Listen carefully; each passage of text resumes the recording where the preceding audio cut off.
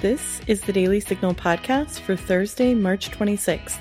I'm Kate Trinko. And I'm Rachel Del Giudice. Lindsay Killen, Vice President for Strategic Outreach and Communications at the Mackinac Center, joins me today on the Daily Signal podcast to talk about how Michigan is responding to the coronavirus crisis. Plus, Ray Hederman, Executive Director of the Economic Research Center and Vice President of Policy at the Buckeye Institute, joins me for a second segment to talk about how Ohio is adapting to help small business owners and healthcare providers during COVID-19. And if you're enjoying this podcast, please be sure to leave a review or a 5-star rating on Apple Podcasts and encourage others to subscribe. Now, onto our top news. Will the House pass the new $2 trillion Senate coronavirus package? House Speaker Nancy Pelosi said in a statement Wednesday, "This bipartisan legislation takes us a long way down the road in meeting the needs of the American people." And House Democrats will now review the final provisions and legislative text of the agreement to determine a course of action. Senate Majority Leader Mitch McConnell, meanwhile, sounded a note of frustration that the Senate hadn't been able to pass legislation sooner, via ABC News. Well, Mr. President, I'll leave it to others to compare the bipartisan Sunday bill to the final version we will pass today and determine whether the last few changes really required or merited 3 days of delay, 3 days of delay in the face of this worsening crisis. But that Washington drama does not matter anymore. The Senate is going to stand together, act together, and pass this historic relief package today. In an op-ed for the Daily Signal about an earlier version of the Senate coronavirus deal, Rachel Gressler, an economics researcher at the Heritage Foundation, wrote, "This bill has some good measures, but conservatives are right to be concerned that it borders on bailouts for big businesses and puts taxpayer dollars to ineffective use." New York City continues to be ravaged by COVID-19. In a video posted to Twitter Wednesday, New York Mayor Bill de Blasio predicted that as many as half of New Yorkers would eventually get the coronavirus. Right now, this disease is causing so much pain, so many challenges, so much fear and anxiety. It's going to be with us for months. Probably more than half of all New Yorkers will be infected with this disease. Thank God for the vast majority. It will be a very limited, mild experience, but for a lot of other people, it's going to be really tough, and we're going to lose some people. Meanwhile, Governor Andrew Cuomo of New York said that things could be worse, according to the Daily Caller News Foundation. So to the extent people say, boy, these are burdensome requirements, social distancing, no restaurants, no essential workers. Yes, they are burdensome. By the way, they are effective and are necessary, and the evidence suggests at this point that they've slowed the hospitalizations, the governor said. If you're a non-essential business still operating in Los Angeles, the mayor wants you to stop, and he's not kidding around.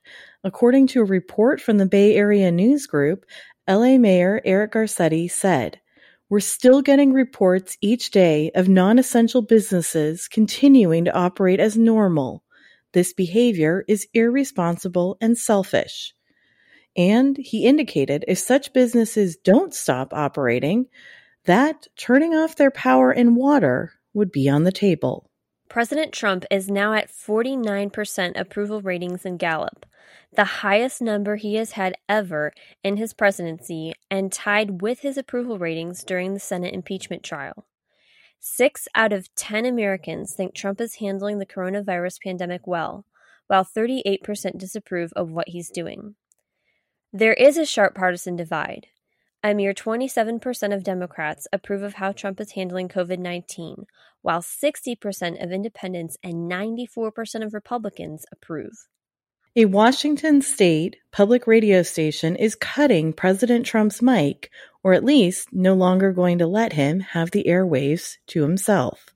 The station tweeted, KUOW is monitoring White House briefings for the latest news on the coronavirus, and we will continue to share all news relevant to Washington State with our listeners. However, we will not be airing the briefings live due to a pattern of false or misleading information provided that cannot be fact-checked in real time. White House spokesman Judd Deere told The Hill, "It's not surprising, but also a failure of their duty to the American people that some media outlets would choose to block their audiences from receiving accurate, up-to-date information on President Trump's whole-of-government approach to slowing the spread of COVID-19. Next up, Rachel will speak with some state leaders about what can be done about COVID-19 on the state level. The Daily Signal's priority is to make sure you and your family are receiving the best information on how to stay healthy and keep the coronavirus from spreading. Here's an important message from U.S. Surgeon General Dr. Jerome Adams discussing how young people can help slow the spread of the virus. A question I often get asked is, why should young people care about the spread of coronavirus? Well, we know that people with underlying medical conditions over the age of 60 are at highest risk, but they've got to get it from somebody. And it's why during our 15 Days to Slow the Spread initiative, we're encouraging young people to avoid large gatherings of 10 people or more, because we know that if you get coronavirus, you're at risk for spreading it to someone else.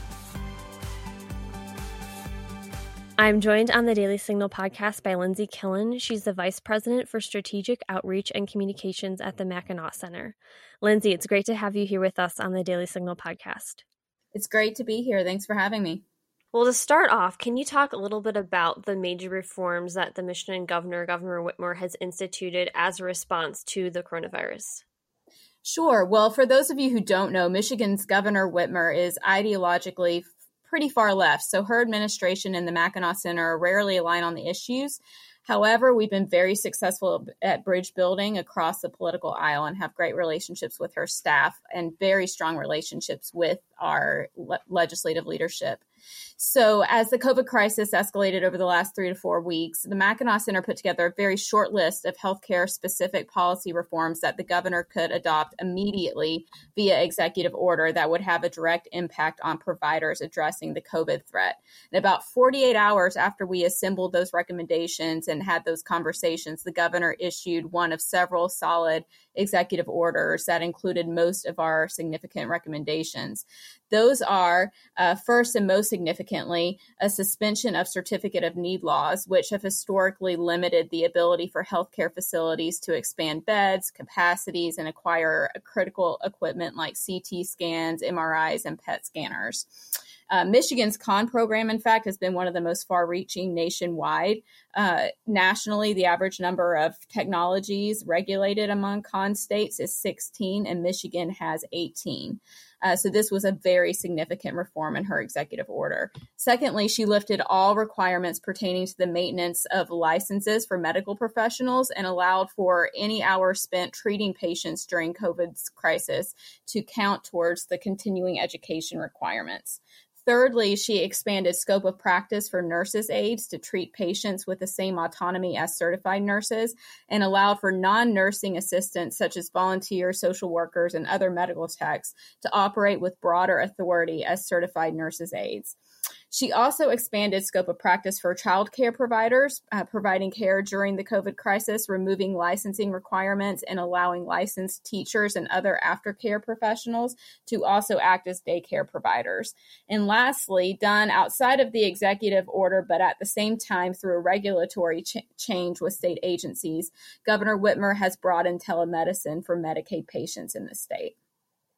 Well, thank you for sharing that perspective. When it comes to the practical side of medical supplies, like masks and ventilators, we've heard a lot in the news about different areas and hospitals running low on those. How is Michigan doing, and how are Michigan medical providers doing when it comes to those practical needs?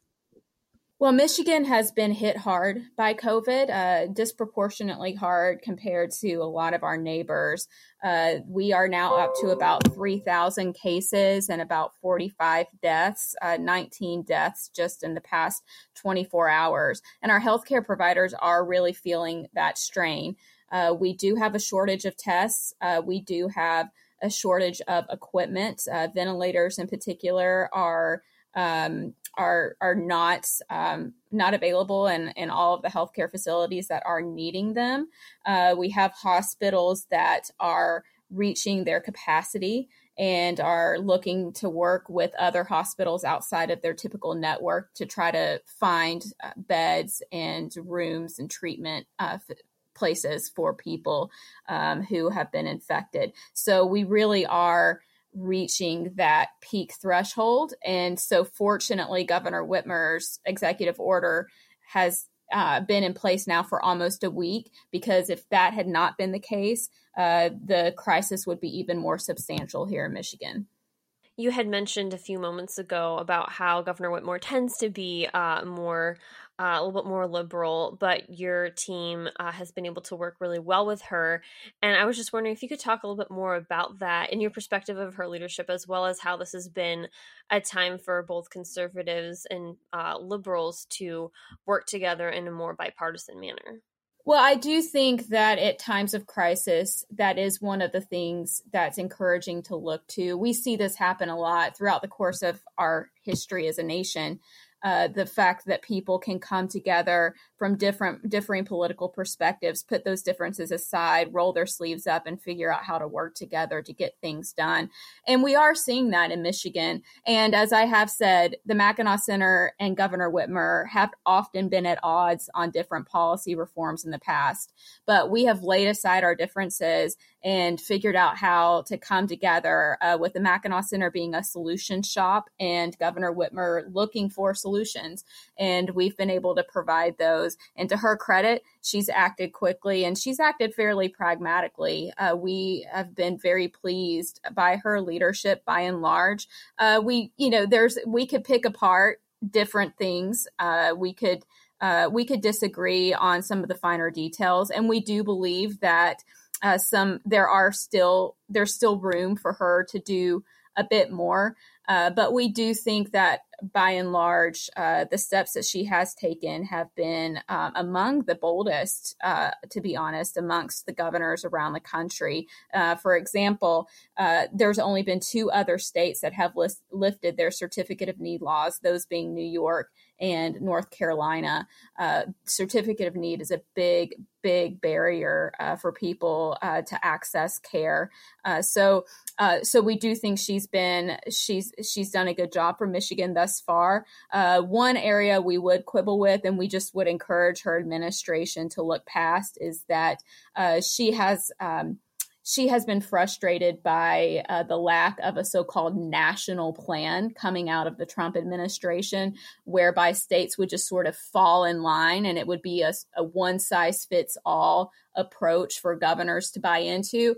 We push back heavily against that. Obviously, we think our federal system, where states have autonomy, has been one of the saving graces in all of this for the United States to combat COVID in a more responsible and reactive way than other countries have been able to do.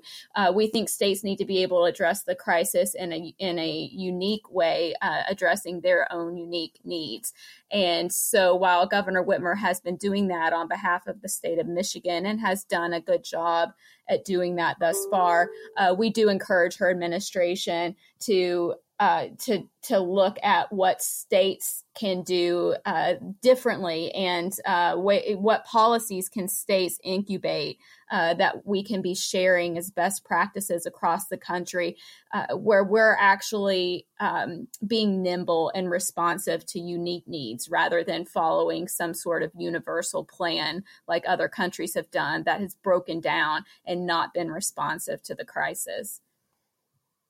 You mentioned, Lindsay, how the top-down response isn't something that you all believe in. So I wanted to hear from you. Are there any policy recommendations, maybe, a couple, 2 or 3 that you would encourage the governor to look at as something that you believe would be beneficial, or even other states that where you have found something to be specifically advantageous and that you'd like to, talk to her about to say, hey, this is something we should look at?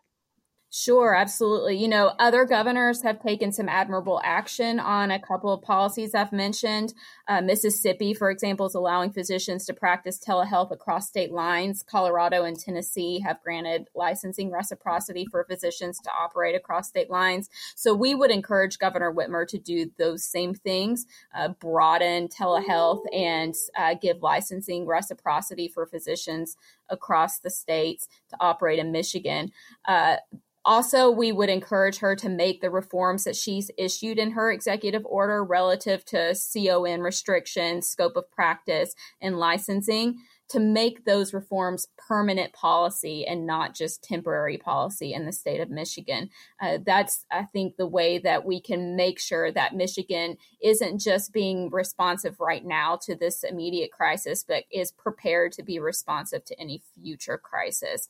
And then lastly, I'd say that we're looking to work with her administration to increase to build on the policies that she's issued, allowing for broader scope of practice for medical professionals, to take those a few steps further and allow broader scope of practice for nurse practitioners and RNs so that they have autonomy to safely treat patients without oversight from a physician. Another area where Americans, and I'm sure people in Michigan, are also heavily impacted by coronavirus is small business owners. How specifically is Michigan looking to help small business owners who have been impacted and had to shutter their doors due to coronavirus? Well, the legislature here in Michigan is looking at that as we speak. There will be some compromises between legislative leadership and Governor Whitmer's office to make sure that to the extent that it's possible and responsible fiscally to do so, that small business owners are held harmless for the business implications that's resulted from Governor Whitmer's shelter-in policy and the necessary steps that they've had to take to be, responsible to address the public health threat. There will be efforts to expand paid leave, paid sick time. And there are compromises that the Mackinac Center is going to have to make on some policies, some spending policies and budget priorities over the coming months. That's certainly true. But I would say also that Governor Whitmer, in issuing her shelter-in policy, she did give some broad exemptions to small businesses for them to continue to take care of essential services related to their business models. So if they need to be processing payroll or if they need to move to online services, restaurants, for example, can continue to provide carry-out services.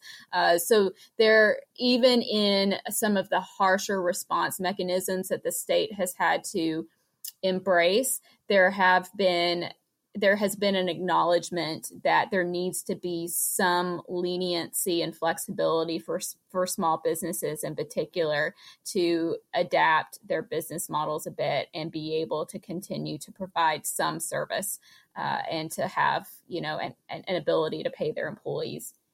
Another huge impact we've seen across the country is when it comes to education. A lot of schools are having to finish their academic year basically using distance and e-learning to finish things up. So how do you think this potentially going down the road after coronavirus is a thing of the past? We hope and pray sometime soon. But how do you think this potentially could change education, the face of education as we know it? And how do you think are there any recommendations you have when it comes specifically to education and how coronavirus has impacted it for Michigan?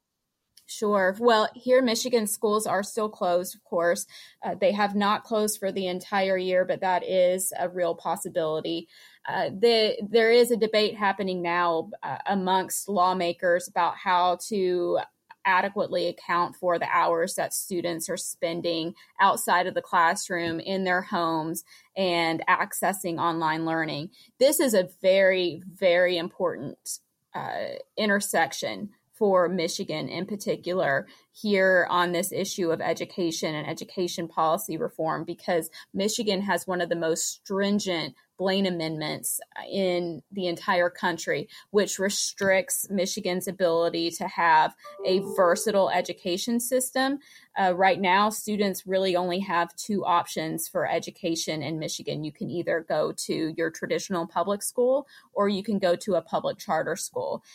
Private schooling is not something that's allowed via public dollars. So if students want to go to a private school in Michigan, they have to be able to finance that entirely through their own finances. So that we are a very restrictive state in that way. And because of that, when schools closed in Michigan due to the COVID threat, teachers and students across the state were having to adapt very quickly to an online model that they are drastically unfamiliar with, and to a model that the state of Michigan has frankly discouraged through their education policies for decades, in that we have discriminatory policies against online learning through a hybrid learning environment. So this is a very appropriate time for the state of Michigan to reassess those policies and think about how can we make sure that our students, if asked to be this responsive to a future crisis, and our teachers, asked to be this responsive to a future crisis, how can we prepare an infrastructure in Michigan where we've encouraged online learning tools, where we've encouraged hybrid education models where students are accessing virtual classes for part of their days, going into a traditional public school for a part of the day, and then they're, getting homeschooled for a class or two. Because Michigan has, as I said, thus far discouraged students from homeschooling, online learning, and private schooling and hybrid education models. I think we're suffering for that, and it's created a lot of confusion amongst teachers, students, parents about how to adapt to this sort of new normal we're in right now. We hope that in the future, Michigan's going to be better prepared on the education front, and now is the time to address that. Well, thank you for sharing that perspective. Last question. When it comes to something Michigan has done really well that you see other states may be struggling in, or just a recommendation that the Mackinac Center has, is there something that you guys would recommend as something that states should be looking at as they try to cope with coronavirus in their own state? Yes, we would recommend two things. Number one, if you have certificate of need laws in your state, lift those certificate of need laws. And number two, if you have restrictive policies around online learning or any sort of hybrid learning model for education in your state, consider adopting a policy that allows for those policies to be lifted during times of emergencies, so that students and teachers and education providers can very quickly adapt to an online model, and that can be a model for moving forward for education in your state, so that your state is more flexible in what types of education that they can provide students. Lindsay, thank you so much for joining us on the Daily Signal podcast. We really appreciate having you here. Thank you for having me. Are you looking for quick conservative policy solutions to current issues? Sign up for Heritage's weekly newsletter, The Agenda. In The Agenda, you will learn what issues Heritage scholars on Capitol Hill are working on, what position conservatives are taking, and links to our in-depth research. The Agenda also provides information on important events happening here at Heritage that you can watch online, as well as media interviews from our experts. Sign up for The Agenda on heritage.org today. I'm joined on the Daily Signal podcast by Ray Hederman. He's the Executive Director of the Economic Research Center and Vice President of Policy at the Buckeye Institute. Ray, great to have you on the Daily Signal podcast. Thank you for having me, Rachel. Delighted to be here. To start off, Ray, can you talk about how Ohio is responding to the coronavirus pandemic? Yeah, so Ohio Governor Mike DeWine has really been on the forefront in terms of actively preparing the state for the pandemic.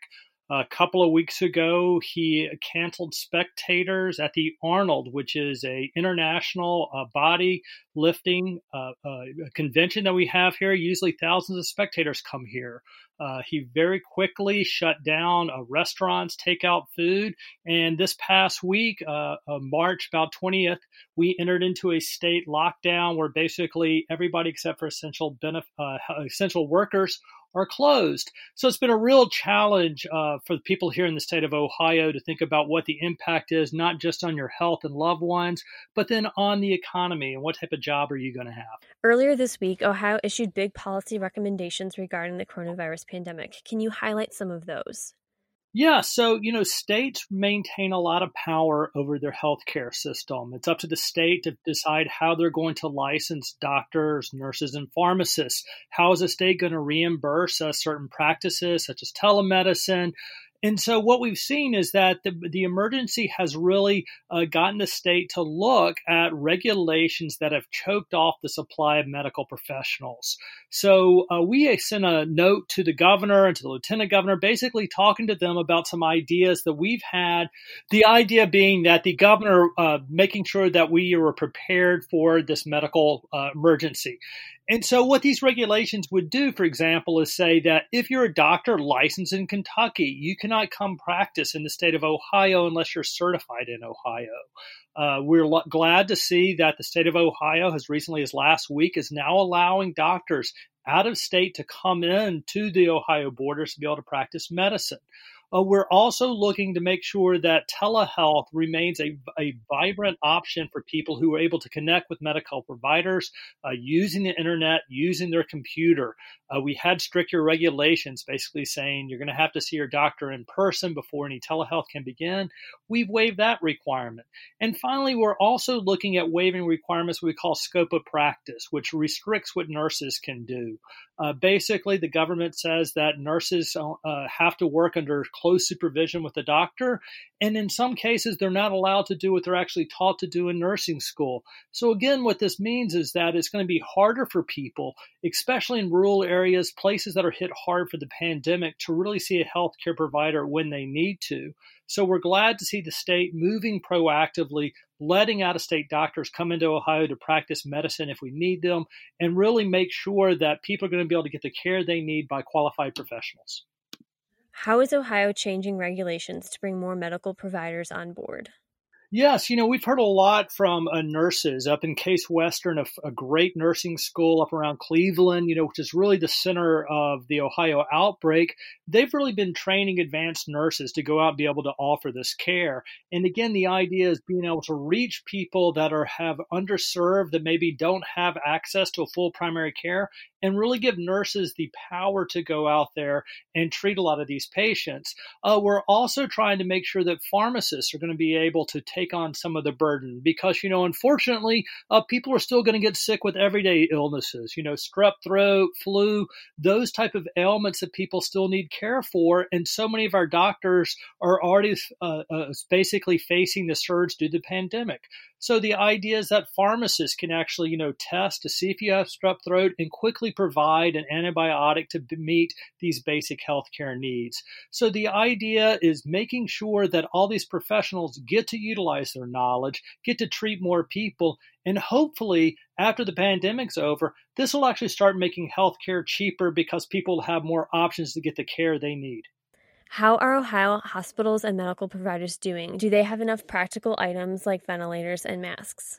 So Ohio basically has been trying to be, again, fairly proactive on this. So we basically canceled elective surgeries as of last week in preparation, because the last thing you want happening is somebody doing elective surgery all of a sudden starting to have medical distress, needing a ventilator, which could be used for a virus patient. So what we did is that we basically the state director of health encouraged hospitals to cancel elective surgeries to go ahead and make sure that we have enough medical equipment. Just like everybody else in the country, our medical providers who are doing heroic work are definitely concerned about their own safety. And so all we can do basically is wait for the American manufacturers, many of which were located here in the Buckeye State, to be able to produce the mask and needed medical equipment to protect them. How is Ohio working to help small businesses affected by coronavirus? Well, small businesses and really the Ohio workers and workers around the country aren't just bearing just the nervousness and fallout from being sick or potentially be getting sick from the pandemic. Their entire way of life is at risk.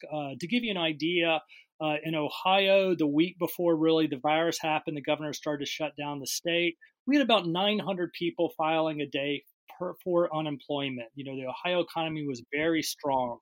A week after the governor shut down the restaurant industry and quarantined, we're now seeing unemployment up to over 33,000 people.